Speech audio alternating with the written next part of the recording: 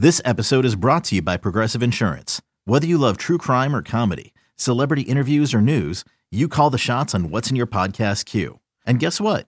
Now you can call them on your auto insurance too with the Name Your Price tool from Progressive.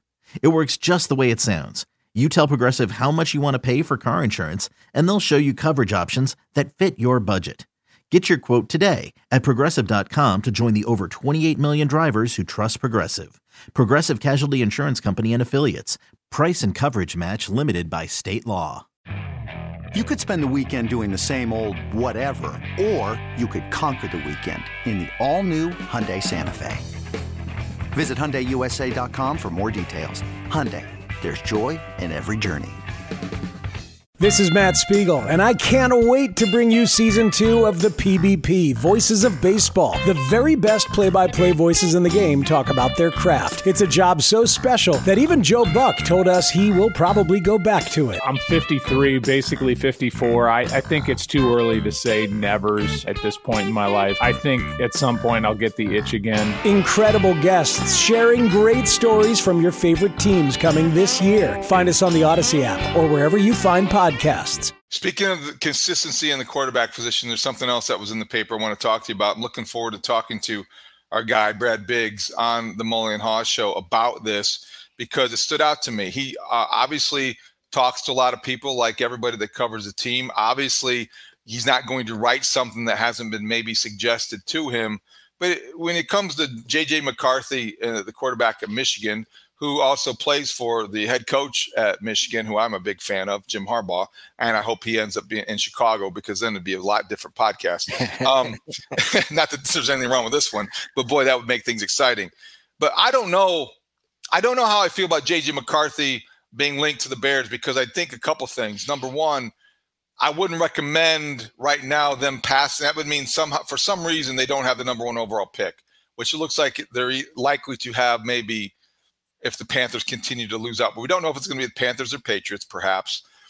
But if they have the number one overall pick, I think you're not going to take J.J. McCarthy there.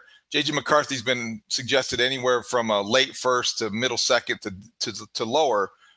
And I just don't know about the scenarios, what that would mean. I mean, keeping Justin Fields and drafting J.J. McCarthy. But this is what Biggsy writes. He says, quote, "Imagine if a local kid was drafted to be the savior for the local franchise. It's possible Bears fans who were glued to last Saturday's game to watch Ohio State wide receiver Marvin Harrison Jr. were watching the team's future quarterback too." I don't think so. I mean, I'm this is just speaking for myself here. I love the fact that he threw that out there because it is a story that a lot of people would find irresistible. And 5 years ago, I might have as well. Like, oh my gosh, I want to write this. J.J. McCarthy from Nazareth High School. J.J. McCarthy, local guy, Bears fan. That would be what a dynamic, a package deal. Jim Harbaugh, J.J. McCarthy. Dan, though, I don't know if that is one of those scenarios that says and screams improvement and progress. I'm not quite sure. Jim Harbaugh part, I can get behind. J.J. McCarthy, I need to see more of. So a couple things to that end. Number one, I think you're right.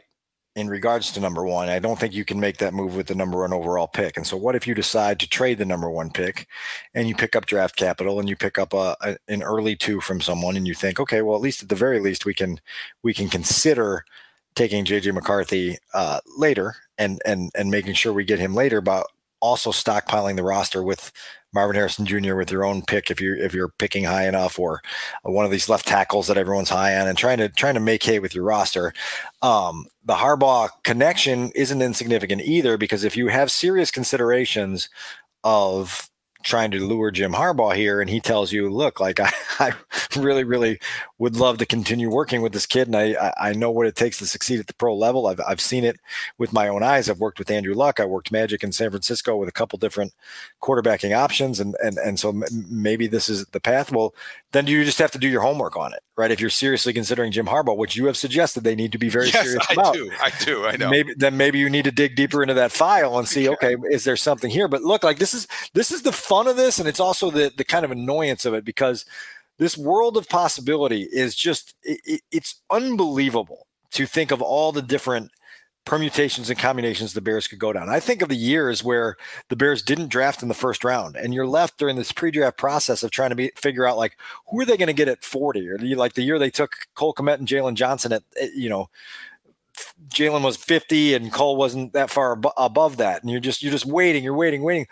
Well, this year, like, we could do 25 consecutive days on things they should consider in the quarterback draft class, and then followed up with 25 other things that they could simultaneously consider about the left tackles and the receivers. And like, the world of possibility is endless right now for the Bears. And that's where it gets fascinating, where it could get a little bit distracting, I think, if you're Ryan Poles, because you're left to cast such a wide net and have such a wide view of what the possibilities are, that you may spread yourself a little bit thin. I don't think that's going to happen with them. But certainly, like, this is something to keep your fingers on the pulse of, because JJ McCarthy's a name in league circles that people think, okay, like, if you're not truly drawn to Williams and May, and you don't love Jaden Daniels and a couple other names on that, well, maybe you do consider JJ McCarthy. I don't know. I'm with you. Like, it doesn't strike me as a move that would, like, resonate as this, like, okay, nailed it on the reboot there. But it's out there and it's circulating, and now we got to figure out what's happening. I love the idea of JJ McCarthy in terms of, going to the podium every Wednesday. He could analyze games when he's not, starting them. I think he's a terrific communicator and a great young man. I just don't know, as you say, if he's the answer to the reboot. Okay, there's last thing before you move off of that. If that was the only way you could get your guy Jim to take the head coaching job here, how much more would you consider it if it was the only way that old Jim wanted to be here? Hey everyone, this is Brett Boone. Would you know it? I've got a podcast going strong in our 4th year. Tune in as I sit down with my friends, some of the biggest names in sports, media, entertainment, for a lot of fun and in-depth conversations. As you know, baseball's been my life. It's been in the family for a long time, but it's a lot more than that here. It's sort of like taking a ride in a golf cart around a beautiful track. Join me every week for multiple episodes on the Brett Boone Podcast, available on the Odyssey app or wherever you get your podcasts. That's a great question, and I think my initial answer would be that for the 2 years that Jim will be here. That's clever. If that were conditional, I would pass on Harbaugh. I think that as much as I love the idea of him being the coach, I do think that getting it right at the quarterback position is more important. And I think that, to me, if you're prioritizing the head coach or the quarterback, it's got to be the quarterback, because you've never quite gotten it right. And I do believe that, again, this is premature before the vetting and before all the combine stuff. That I do believe that one of those two guys, and I think his name's Caleb Williams, probably is a bigger prize in this offseason than any coach you're going to hire. I may regret saying that, and I reserve the right to change my mind. But as I sit here today, posed with that unexpected either or, I do think that it's the quarterback over the head coach 10 out of 10 times. And I get it, right? Like, I get it. And you have to get that right at some point.